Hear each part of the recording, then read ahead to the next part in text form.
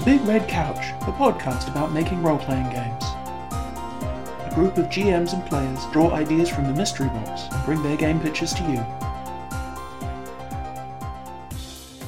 Hello, listener, and welcome to episode 88 of The Big Red Couch.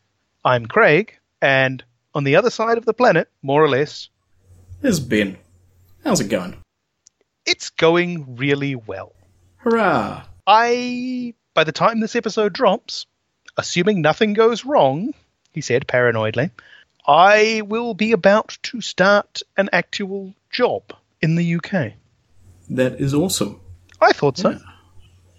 So, you survived interview processes and general, that whole harrowing set of experiences. It was a wee bit harrowing. Interestingly, the lead up to the interview was harrowing. The actual interview was rather more like a conversation that you might have at a technical conference or at a science fiction con with a nerdy group or with any group of really hardcore gamers. That's an extremely good sign, presumably why you were the successful candidate. So the harrowing part was mostly self-inflicted and making sure you weren't underprepared. Oh, God, yes, yeah. An enormous amount of the harrowing part was me doing battle with my own anxieties, insecurities, and bowel-shaking terror. Awesome. Well, not awesome, but, as expected. All right. So we have a card, which reads, Our Listener, International Human of Mystery. And we have the provenance of that card is unknown, or at least I can't pick it out from the artifact itself. Yeah, I don't recognize that handwriting. It's not mine. I don't think it's yours. And it doesn't 100% read as Kev or Tonya. So it could just be it was written by somebody having a bit of an off day or with a pen that didn't quite work. True. Or it could have been our listener trying to get, acknowledgement finally and somehow smuggled it into the mystery box. I like that one more.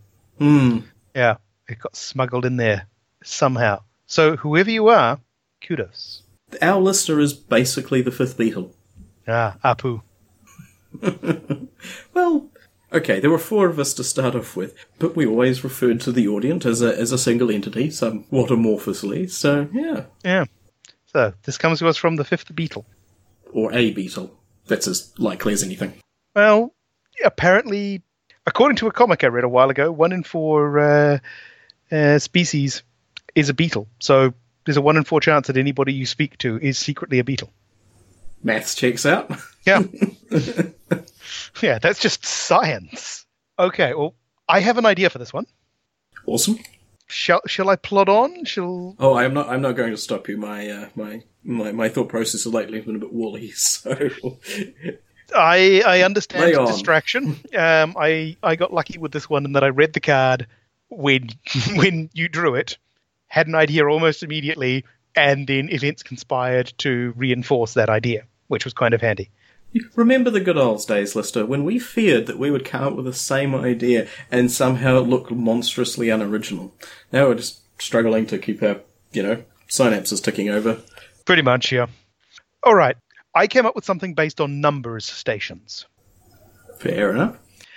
This man of mystery, human of mystery, spoke to me about spycraft and disguises and this sort of thing, which then led me to number stations.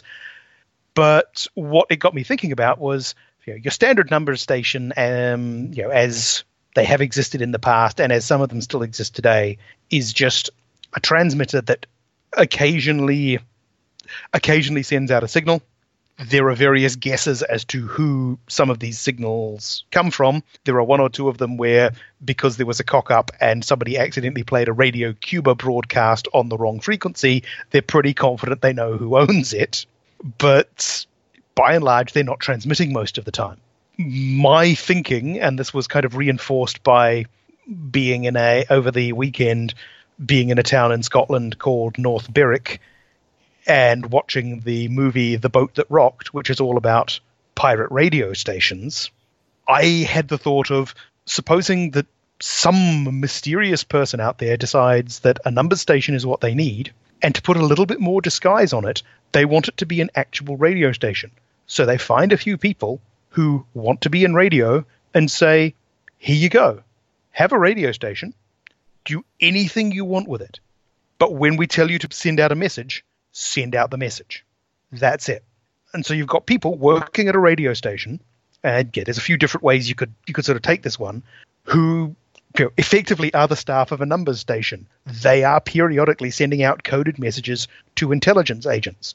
They don't know who the intelligence agents are, so those are the international humans of mystery who are listening to their broadcast. They probably don't know, or in fact, for entertainment value, they definitely don't know who it is they're working for. And this situation could continue almost indefinitely unless somebody started to try to work their way back up the chain. Unless something, yes, game-worthy happened. Pretty much, yeah. Yeah, and that would be where the gamification would come from.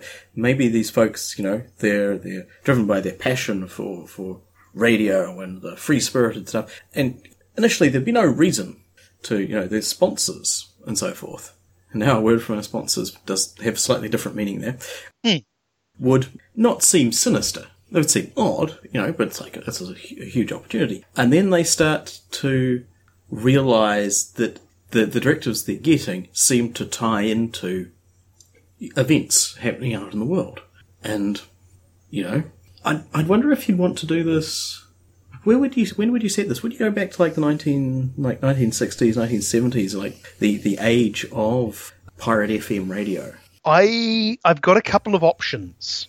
If I was doing it modern day, and I did actually, I went to the extent of looking up how Sirius and the various satellite radios work, and came to the conclusion that from an intelligence point of view, they're maybe not ideal, because while the transmitter will get to practically anywhere, you do have a rather more computerized receiver, which means that at least in theory, somebody could get hold of that receiver, see what you were subscribed to, and figure out what you were listening to. Whereas the joy of a numbers station that's just broadcasting to anywhere is that a completely dumb box can listen to that signal, and as soon as somebody moves the tuning dial a little bit, there is no evidence that you ever heard that broadcast.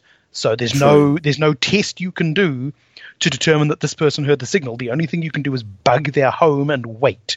And if that's happened, you're already screwed. Most probably. Yeah, no, that's a very relevant thing, because what I was vaguely thinking of is that the modern equivalent of a number station is probably steganography or just burying stuff in, well, maybe this is already happening, burying messages in crazy YouTube channels, because the volume, 4 days of video that get uploaded every hour to YouTube, it would be impossible to police.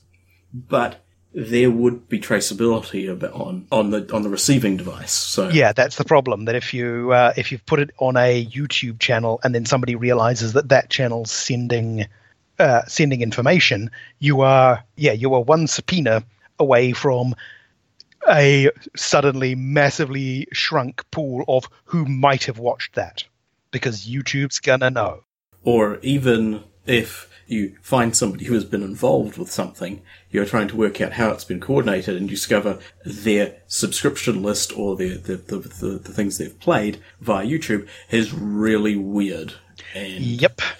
And they may have only looked at specific parts of specific channels or specific presentations. So you're like, okay. This guy listens to a huge amount of classical music on YouTube, and this one gangster rapper. What?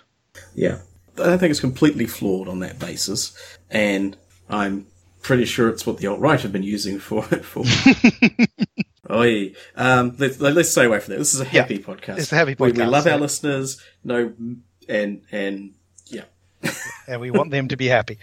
Yeah, I had basically thought that there were two options. It's either the case of, if you went with the pirate radio, then I would absolutely set it in the era of pirate rock radio stations, and that's the era of The Boat That Rocked.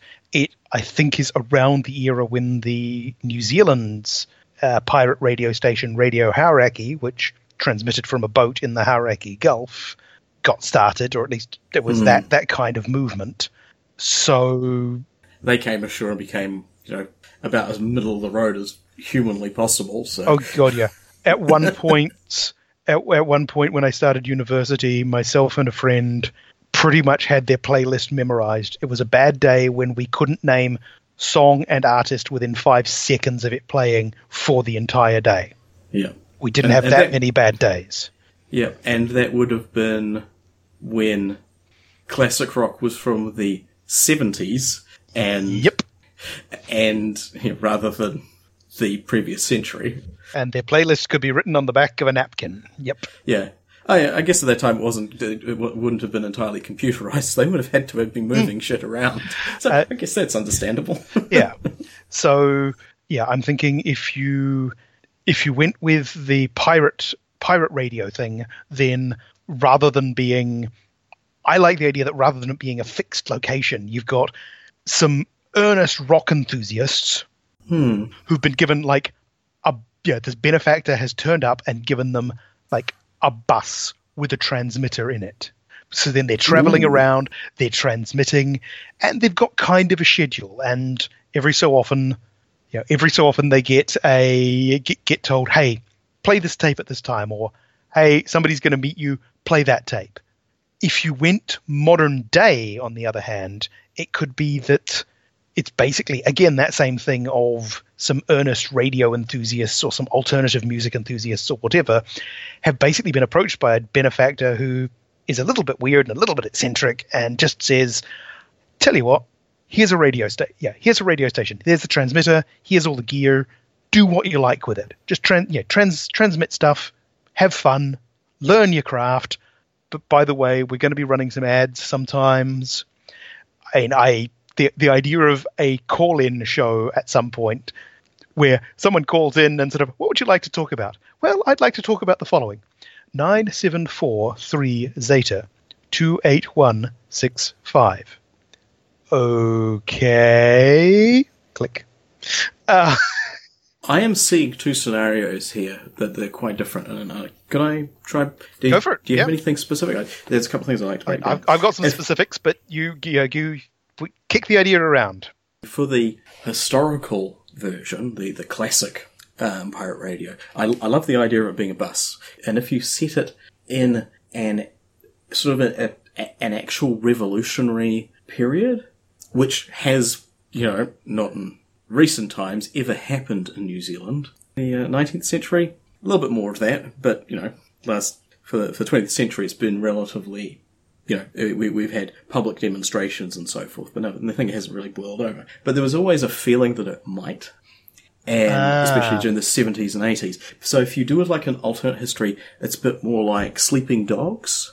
Okay, yep. It was The Idiot played Rachmaninoff, both of which the implication that the CIA has been a fermenting revolt for, I think it was thorium mining in the Rachmaninoff story, for interests, for overseas interests to come in and take natural resources and things like that. And they're fairly grim stories about people trying to resist a regime. But the idea of having them being, because it would be interesting to not appropriate a revolutionary culture, just make the ones that happened in our own country, I'll amp them up a bit into an alternative thing. And the idea of the sneaking around, the meeting contacts, the perilous scuffles, and presumably culminating in a nighttime mobile broadcast while the authorities close in on you kind of situation. Sounds pretty cool to me.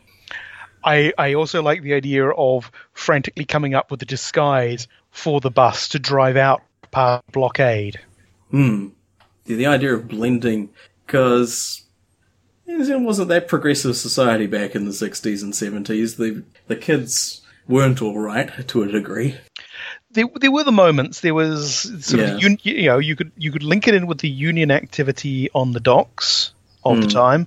There's a few things you could link it into, but yeah, I hadn't thought of setting it in New Zealand, to be honest.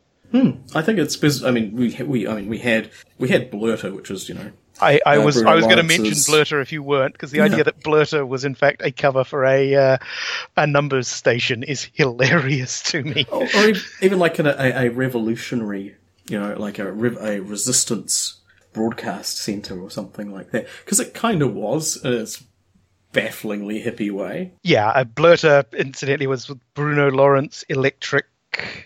It was basically a traveling theatre troupe. It was an extremely hippie traveling theatre group by... Quite surreal and off the beaten track for the time. Yeah. And It's by a New Zealand actor who did a lot of really good work in his day. yeah. And yeah, so that was that would be an interesting vibe. I mean, it wouldn't have like the impact of something like Grey Ranks or... Grey Ranks? It is a role-playing game about playing teenage revolutionaries in, I think, the Polish ghettos or something like that. Yeah. Situation where people are in dire peril and things are probably not going to turn out great.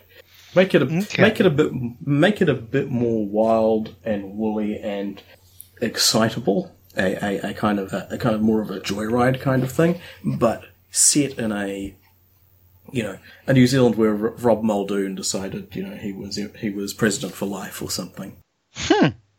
Okay. So in this case, the pirate radio folks are rather more involved in things. Yes, they are masquerading as being wacky, innocent kids to a degree, but they're keeping their profile, at least their physical location and so forth, low, and attempting to dispel immediate sort of suspicion and reprisals for as long as possible with their wacky hijinks. But it comes to a point where clearly their contribution and activities aren't going to be tolerated any longer. So that this thing maybe comes together faster or harder than they were anticipating. Okay. That is an interesting take. I obviously went with the take of the people running the radio station have entered into a deal that they maybe didn't fully understand. I would definitely use that in that scenario. It's just that people are maybe naive rather than being actively duped. I wasn't thinking 100%. Yeah, I mean, well, you could go with duped. I mean, something that came to mind when I was thinking about this was the Stallone movie Copland.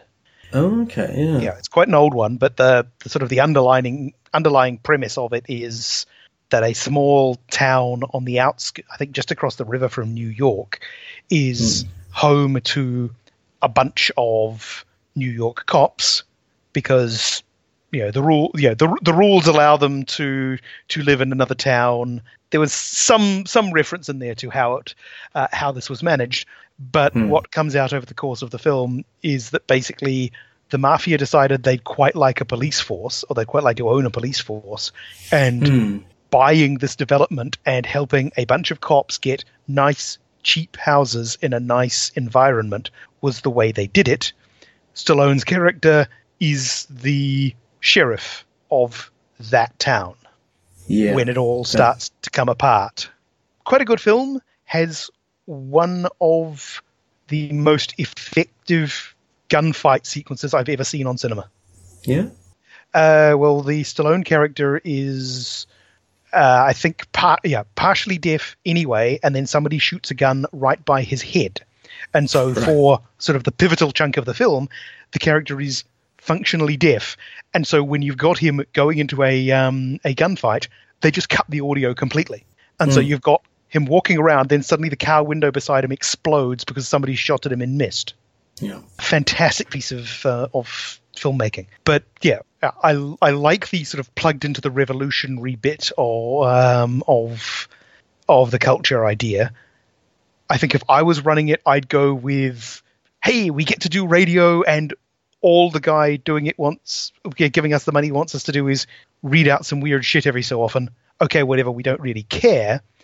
And then you've got people dragged into a situation of espionage and intrigue. I mean, thinking about it, finding that they are already embroiled in a world of sort of shadowy undercover organizations, a bit like what's depicted in The Blacklist, would be an interesting way of going. Yeah. No, I definitely see that as being an option, and in some ways making it this is actually a real commercial, effectively it's a real commercial enterprise with a real license and so forth. Yeah. You've just got a bunch of people who have basically been given the keys to this kingdom, have gone, okay, in this circumstance it's more of it's a deal with the devil sort of thing. You're getting this thing for free, not really. Yeah, somebody's given you a radio station. They don't care what you transmit as long as you stay on the right side of the obscenity laws. And even then, provided you don't rack up too many fines, it turns out they don't care about that either. All the bills get paid. You get to do whatever radio you want. You get to be creative as you want. But then there's this catch. Yeah, because once somebody out there figures out that this is how messages are getting out, well, the way to track down where those messages are coming from is to find that radio station, and the way to figure out who those messages are going to would be to start intercepting them and see who reacts. I'd like the moral peril effect of, they say, they bust read out a bunch of numbers and letters, and then something kind of terrible happens, and, they end up having to kind of report this as news, and start to draw a conclusion that, they get the wacky message and something terrible happens. They get the wacky message, this time nothing terrible happens. Next time, something terrible happens. And they go, are we causing this? Yeah, every week at precisely the same, every night at precisely the same time, they are instructed to broadcast exactly the same stupid, irrelevant ad. And then one day they get told not to, and something awful happens. Yeah. That sounds like it could be a good intra-party conflict one to a degree. It definitely sounds like the one where you would set up somebody as a principal person is aware of these sorts of things, so they've got an interest here. Somebody is actually a plant for the authorities because they know there's something iffy about what the circumstance is, but is actually keen on radio and likes the other folks, but needs to find out what's going on. It's probably best if there is no actual mole from to evil. That would be a bit dull. I mean, you could go with actually it would work for either the here is a commercial radio station, go nuts, or the here is a bus with a transmitter on it, but still, it's the deal with the devil, not the involved in things version. You could still use the plant. In a P.J. O'Rourke book, he does mention that back when he was a sort of young activist type million billion years ago, that they would they had their underground newspaper. They'd report on all sorts of things, and weirdly none of them ever seemed to get busted for drugs and that sort of stuff. And it turns out because the photographer was actually an undercover cop. He was developing the photos at the police crime lab and just making an extra copy. And basically, he really liked his cushy deal because rather than being a cop and doing cop things, he instead got to hang out with a bunch of college activists, drink beer, smoke weed, attempt to sleep with cute women. And so every time they wanted to make a bust, he'd say, no, we're getting really good data off these guys. Leave these guys alone. Yes. Yeah. It's that thing is where the cells of the organisation are almost entirely made up of various stoolies and plants. But maybe not that extreme, but not that paranoia extreme levels. Yeah. And if you wanted to, that's sort of the thing I would, if I was doing this as a con game, that's a character I would put in there, is the guy who's been placed undercover at a radio station, realizes there's no useful information to be had here, but actually enjoys doing his throwback Thursday radio show, enjoys the free coffee and donuts, and doesn't actually want to go back to, as it were, real policing. Yeah, and maybe he's kind of confident. They've been there long enough, confident that the kids are okay, but something else is going on, and it's more of and happens to be the person who has the attitude is like, okay, actually get to the bottom of this. These at worst these kids are patsies. We need to find out what's actually going on. Yeah, somebody is still organising something, but they've done it hands off. Yeah. Yeah, they're done in a very weird remote way. No, that's an interesting. Were there any other approaches that you had? Those were the biggies. I mean, it's basically the bit of it that I liked was the whole you're part of somebody's firewalling system. That if somebody turns an agent, then maybe the agent will tell them about the broadcasts, but then they go and find the transmitter, and the guys running the transmitter don't know a damn thing. So you're an extra layer of security. So it would be very much, I can't decide on the system, and it would kind of depend on how you wanted to do the scenario, because there's, I think, effectively two approaches. There's the people running the radio station start to become aware that, okay, so every time we broadcast this different song at this time, bad shit starts happening, and start investigating off their own bat. Sort of, so they're the active, the protagonist in the story. Protagonist is maybe the wrong word. They're taking the action, they're setting the direction. The other one would be that somebody out there, somebody much, much worse than the undercover cop, has figured out that this radio station has something to do with it and is coming for them. So that would maybe make a better con scenario, because then you've got the hilarious situation potentially of a bunch of radio geeks, theater nerds, the AV club crowd, all those people trapped in a radio station with shadowy figures attempting to get in, maybe to kill them, maybe to interrogate them with hammers and then kill them. Nobody really knows what's in that vial, that syringe that somebody's waving around, but it does not look fun. And no real idea of exactly why it's happening, but they have a problem to solve. Yes, make it sort of a pretty much a horror scenario. Yes, and it would be, there's maybe a middle road of combining the two, so having that slow descent into chaos, so that at the same time that they start getting curious and investigating things, other people are starting to figure it out and investigating them. I mean, I keep thinking that maybe Apocalypse World is a way to go with this, just for that Bath Forth Apocalyptica, things fall apart kind of vibe, but that may go too dark for the idea. The darkness is a function of the people playing. To be honest, that's the true. thing. It certainly allows it gives scope for that sort of thing. It might be a bit freeform. I think one of the I mentioned horror because of the idea of, say, that it's on the upper level of a commercial building and they know people are in the building, but it's nighttime and it should be dark and quiet, and basically whoever was propping the station up has basically decided to clean house, doesn't know who knows what, and figures that if the place burns down, it's a wash. The players feel otherwise and should. Yeah.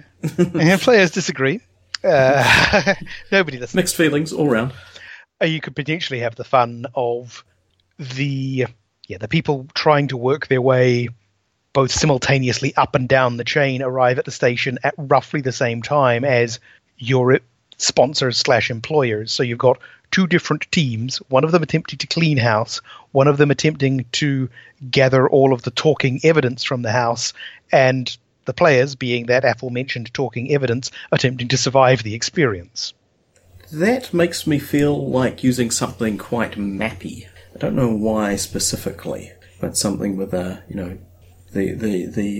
assassins are in this stairwell and the cops are in this stairwell, and you've got these things that you can slow one group down or help the other group. And you're trying to work through that. It would be quite structured though. I need a bit of the mechanical rigor to go around it, which is why I feel it could work if it'd also take a bit of rigor to get into an Apocalypse World style thing. Yeah. But the idea that you had these these push and pull of different forces would be quite interesting. Yeah, I can.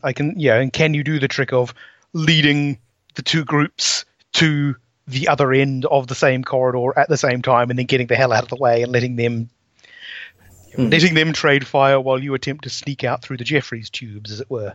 Yeah. I mean, you may have legitimate reasons for not wanting to talk to the police at length as well.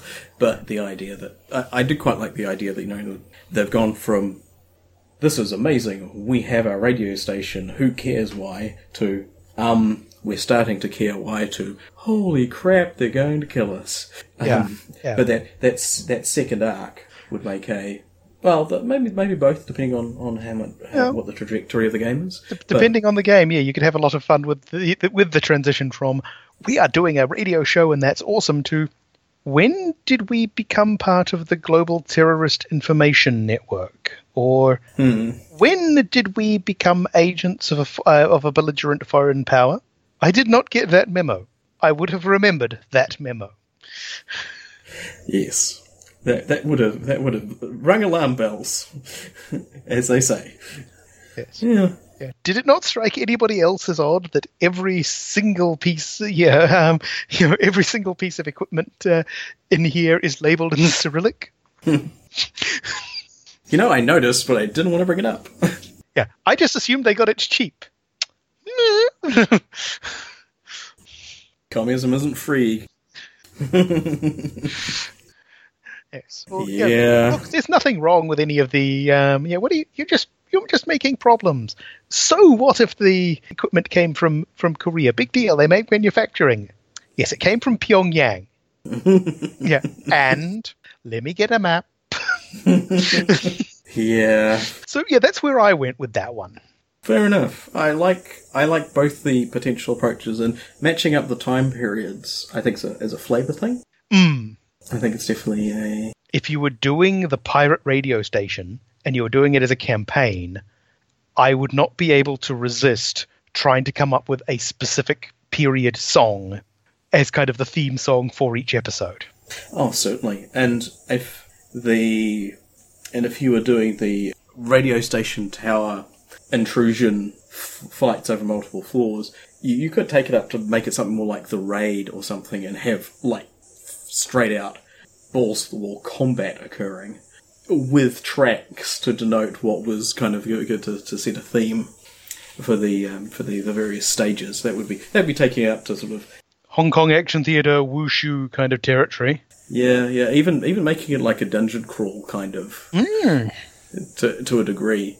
It would take it over to your kind of very gamified kind of sort of event. But no, it'd still be an interesting kind of conflict to map out, and then you would add flavour and interest by having various pumping music tracks that make it as much like a Tarantino or something or a similar sort of presentation. I did have one thought that was kind of sparked just now. I had been thinking that this is a numbers station set up by a foreign power, presumably. What if you tweak it a little bit? This is a numbers station that has been set up as a commercial enterprise. So again, you're going blacklist on it, but it's basically somebody has decided that there is an efficiency gain to be made in the market, that you've got this one radio station, and they will just sell numbers station broadcasting capacity to anyone. They are an aggregated numbers provider. Yes, they are an aggregated, untraceable intelligence broadcast provider using this radio station. Very Web 2.0. Yes. The business case for this one is just running itself. Yeah. So yes. I should get on that, is what you're saying. Indeed. You have various places that people might provide their requirements in appropriate format and Bitcoin, and it just gets funneled through the various Tor proxies and the deep web, and then you sort of get this garbled message that needs to be read out. Yep. I was also thinking, or something. I had been thinking, we were sort of talking about the modern day version, that there is the Doomtree song, The Bends, which starts out with the verse, or a couple of verses by Dessa, which are essentially a set of instructions. It's a set of location instructions of how to get to a place, which sort of stepped me sideways to the Underground Railroad of the American Confederacy slave ownership era, and the notion that there were instructions coded into songs, which I think came up in an episode of The Fresh Prince of Bel-Air. I have no idea if it's a real thing or just something they made up for the show. I'll have to check. I'm going to assume it was a real thing, but I'm still impressed at The Fresh Prince at that point. Not a show I watched often, but that seems quite deep. Yeah, I know. If it was, I if it was something they made up, it seems. I would hope they hadn't made it up. The history of that era was interesting enough. You don't really need to make shit up. And it's and as a means of using an oral tradition to move information around, that sounds ingenious. So yeah. So I sort of wanted to give a shout out to that one as well, just because it fits so perfectly with the theme. Because then potentially, if you wanted to do this as a more campaign style game, then and you wanted to do a situation where the players are actively investigating something, then a song that has a list of instructions that they realize, well, okay, we have these instructions. Can we figure out what the start point was? Very Indiana Jones and the Last Crusade, and that'll tell us where that message was, where whoever was supposed to receive that message was, and where they went to. And there are possibly enough clues in the verse to do it. Puzzles and role-playing games are often a bit... That is the downside. The thing. Yeah, you need to have just the right sort of players who actually enjoy that crap and the GM who can actually do it well. I am neither.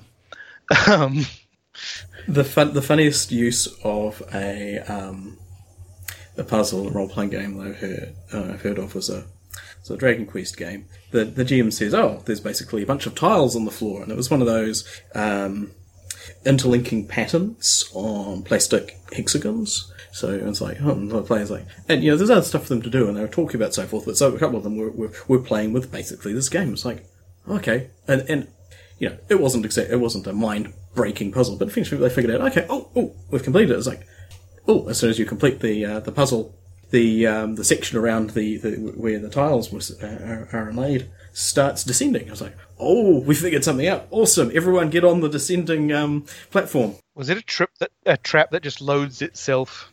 Pretty much, yes. Wow. It was adventurer bait. So you don't even need a tripwire because they'll turn the trap on themselves. That's fantastic. Yeah, and it's one of those circumstances where the players go, we captured ourselves. Fair do. Rather than, no, the GM tricked us. It's like, nope, we totally stuck our own heads in this one. Yeah. Normally, if you pull strings to capture players, a lot of them will cry foul, but sometimes when they realise that people will take it onto themselves that they are responsible for their own misfortune. Yeah, we did that. Every step of that was us. All we had to do was not play with the shit on the floor, and it would have been fine. Yeah. It's like pretty ingenious, I thought. Cool. Alrighty. No, those are all awesome ideas, and I think it's got... And I'm always, a little bit interested in the... There's not a lot of Kiwi localization for role-playing games. Well, there are plenty of Kiwi role-players. I don't think there's quite enough sort of... Not introspection, but... Games based around New Zealand. It is the disadvantage of trying to make games aimed at a market of perhaps 4 and a bit million people total. It's already hard enough to sell an RPG. Why do you want to do that to yourself? It's true, but it's always nice to get sort of a bit of to use rather than perpetually going to the America you've seen on television or that fantasy place that was actually shot here, but isn't actually here. Well, true, yes. The fantasy places that were shot in various bits of New Zealand, the places in America that were shot in various bits of Canada. Yes. To be fair, the places they shot in various parts of New Zealand are pretty remote. True. The various ancient cities of Europe that are all apparently Prague. Prague does excellent work. Oh yeah, Prague is a hard-working city. Yes. So that's always I try and bear that in mind. Yep. So you're not just appropriating everything, maybe just the rule sets. Yeah. The inexplicable construction of Paris, where every hotel room, no matter where it is, has a window that looks directly at the Eiffel Tower. Yes. I suspect that's a same commonality that means that if you ever see somebody take a moving picture of the moon, it is currently full. Yeah. What I suppose I'd like to see is, the Paris hotel room is this cunning decal stuck on the window because it faces completely the wrong direction. Because half of them at least have to. Yeah, but by sheer logic, half of the rooms cannot possibly face the Eiffel Tower. Yeah, and it would be a fun thing to do for it. I tried to do something similar in an RPG at one point, and it just didn't work. It would be a fun thing to do for a movie, maybe, where somebody sort of sees pictures taken in a hotel room that, oh, look, and of course, you can see the Eiffel Tower, and then somebody looks at it and says, no, there is no possible way you can have a hotel there.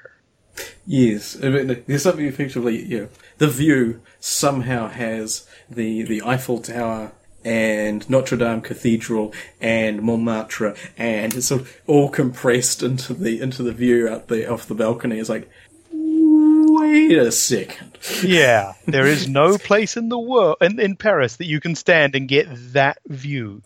Well, that or there is one place, and we are going to be able to find it. That's a point, yeah. Yeah.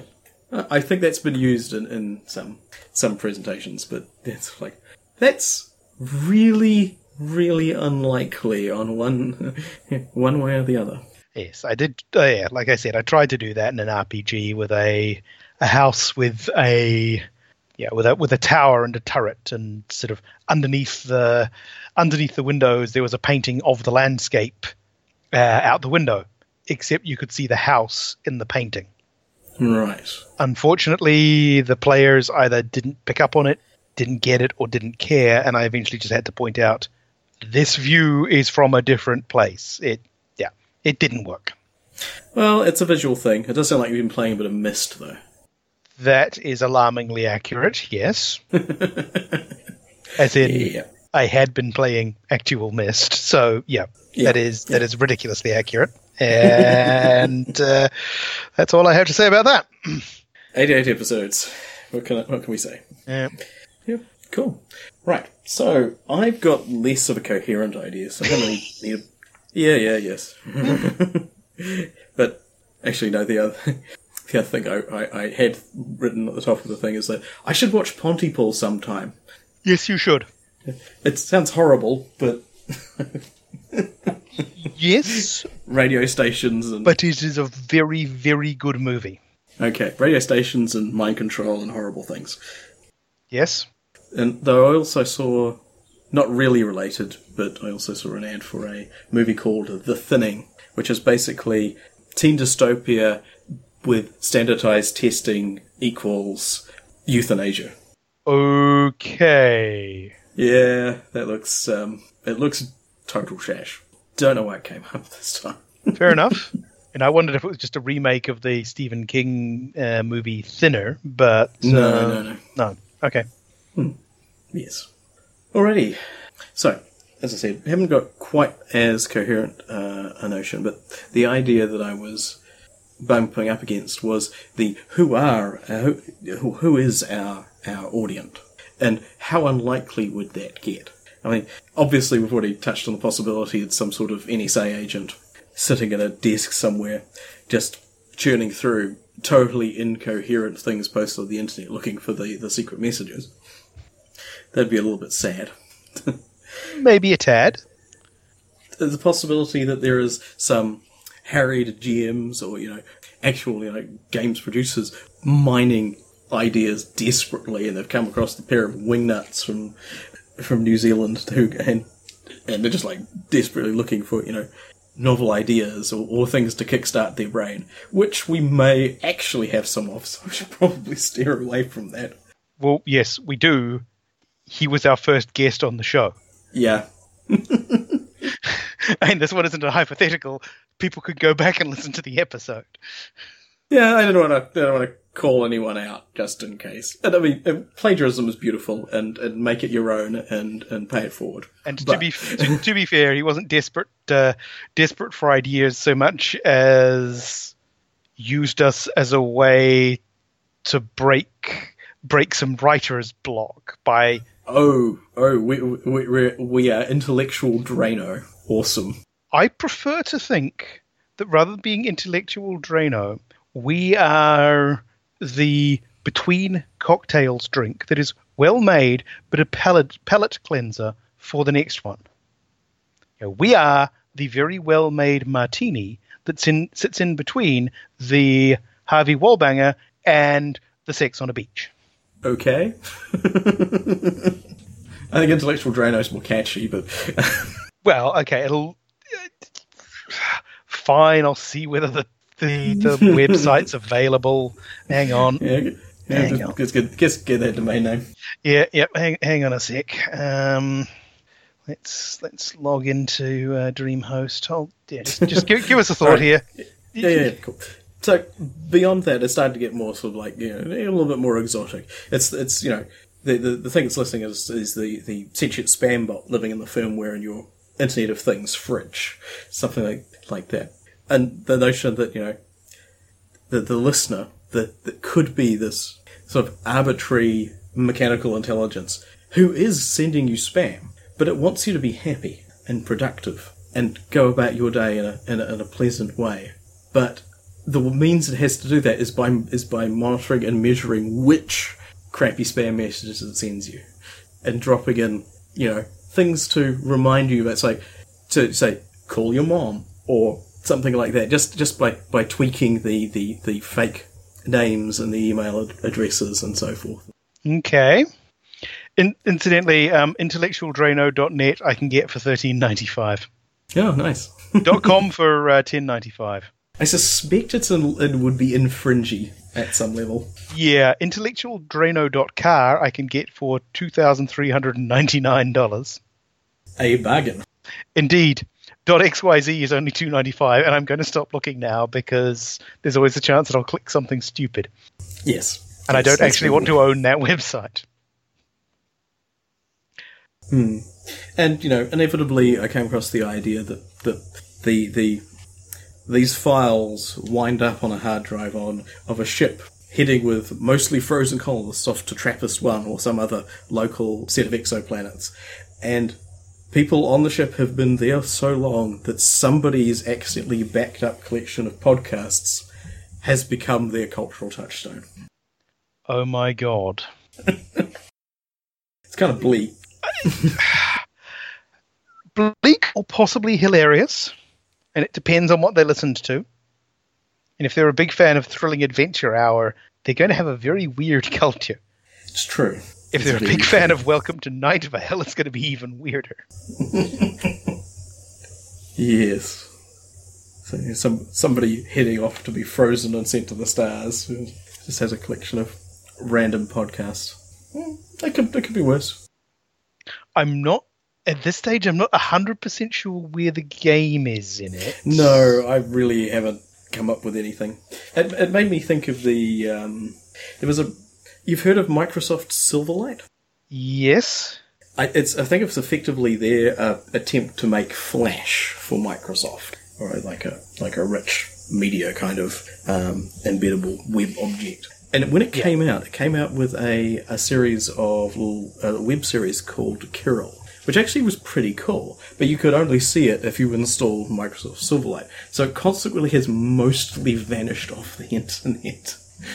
Ironically, it was about a guy in a bunker going crazy talking to himself on a radio. I see. And I'm kind of thinking, well, that's kind of the post-apocalypse screaming into the void kind of weirdness that kind of appeals to us, with the added layer of pathos that it's now kind of lost to time. I'll see if I can track down some links.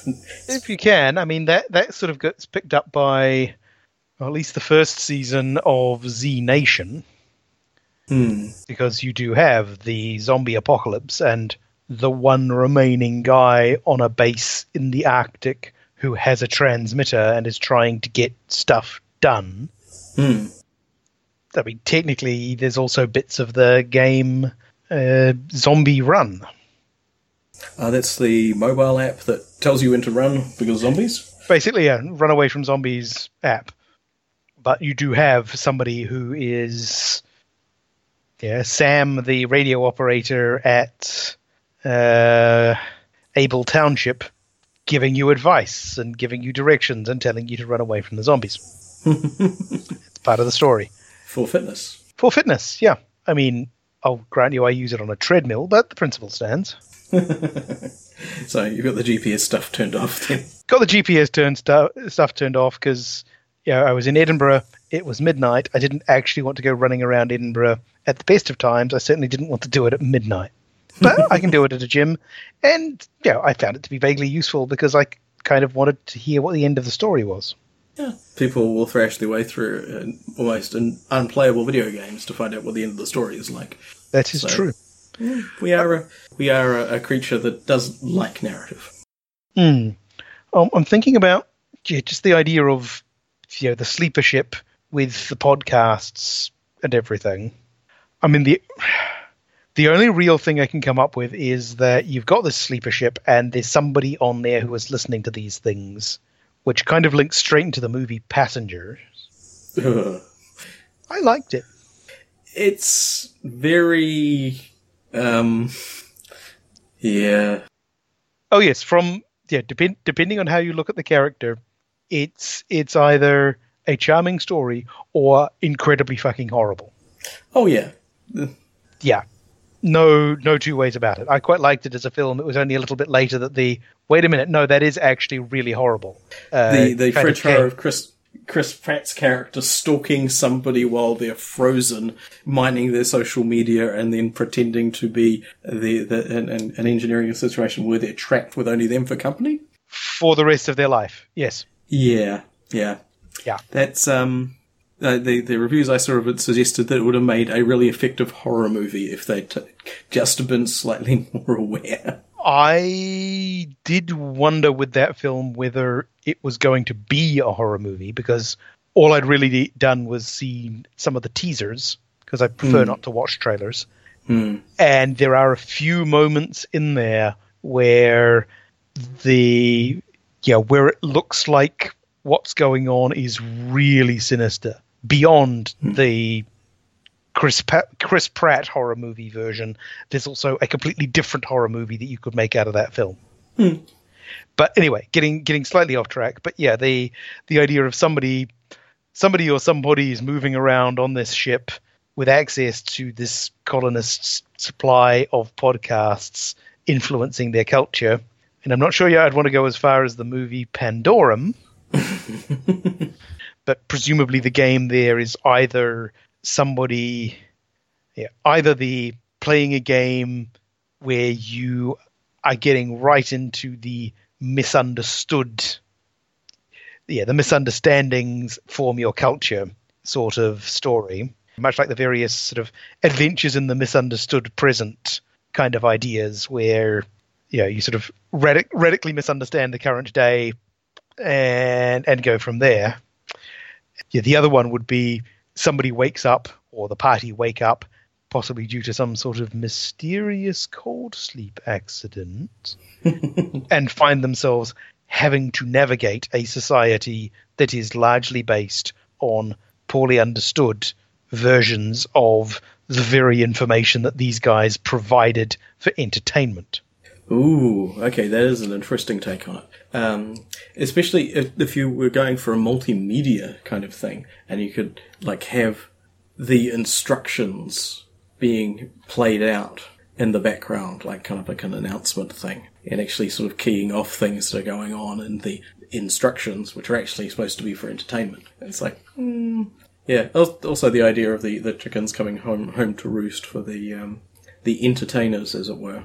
But that would probably invest them with some sort of mystic status of being the voices that come over the announcement system. Yes, but that can backfire when the holders of mystic status don't say the same things that people who base their authority on the interpretation of that mythic status might say. I am imagining a situation where something has gone wrong on the ship, and what is being constantly broadcast from random speakers around the ship is just the entire audio library. Constantly for centuries. Yes, somebody put your entire culture on random. Yeah, and so it's just skipping randomly from classical music to broadcasts from NPR to episodes of 99% Invisible to episodes of weird gaming podcasts that nobody's ever heard of. All sorts of things. I think this is probably short story material, though, more than... It's short story or comedy game. Well, you could get a comedy game out of it. You could have a lot of fun with the comedy game. Especially if you basically just went through and picked... Yeah, if you could match the characters and the scenario to the player, and then pick sort of one cultural referent that will be relevant that every player can get. So you would need to know your players ahead of time, but you could maybe do that just so that you can have a succession of, oh, holy crap, I know this one. That's a very personal, almost intimate kind of thing. But yeah, it's more of a presentation tool, regardless of what the setting would be. Some sort of lost society, but driven by these strange impulses. But okay, that's. I guess the other possibility is that that somewhere in the collapsed future, all of these listeners are, and everybody is John kind of scenario. That would be a bit surreal, though. Well, if you were going with the hive mind civilization approach, only not really, then that gives you some weird options. Oh god, yeah. What happens when the Borg discover a archive of podcasts and don't understand what it is they're listening to? Well, it's not that they don't understand; it's that they absorb all uniqueness and technology into themselves, as they didn't realize entirely what the effect would be. So it's Galaxy Quest, but with the Borg. This thing writes itself. I mean, that would be hideous, but it would be... Yeah. No, how would Everyone is John deal with a circumstance where the different bits of the personality actually have multiple bodies to play with? Yes, that would be weird. Weird's good. I like weird. Weird's our style. Yeah, or you could use it as a framing device for Everybody is John. Each of the personalities come from a relatively well-known... If you were doing it at an RPG podcasters convention, you could do one with RPG podcasters or podcasts as the personalities. Nice. Yeah, so that would be a bit of a homage thing, obviously, but it'd be the sort of thing that you'd need people who would start to get and hopefully appreciate the jokes. Yeah, so yes, your listener is literally a composite of the podcasts that they listen to. I really want one of them to be the podcast. It's been a long time since I've listened, and no, unsurprisingly, since they broke up a while ago. Yeah. Okay. That was just a personal note there. I really want one of them to be the podcast. I really want one of them to be either Monkeys Took My Jetpack or the Gutter Skypes. I mean, ideally both, but probably one actual play would do the job. I think it's a very much a personal taste thing, which makes it a bit more difficult. That would be fun. It would need to be kicked around a bit more to turn it into something that was solidly playable, but it's still a kind of fun idea. I do like it. Yeah. So I think that's all the idea I have for that one, which is a bit of a shame, because our listener is a wonderful entity of many manifold and unknowable forms. So not the tribute I really felt I wanted to give, but yeah. But if you've had a bit of a shit week, then or it's just a busy one. Yep, that'll happen. Bit of a brain strain. And I'm hoping. Yeah, I got lucky with this one.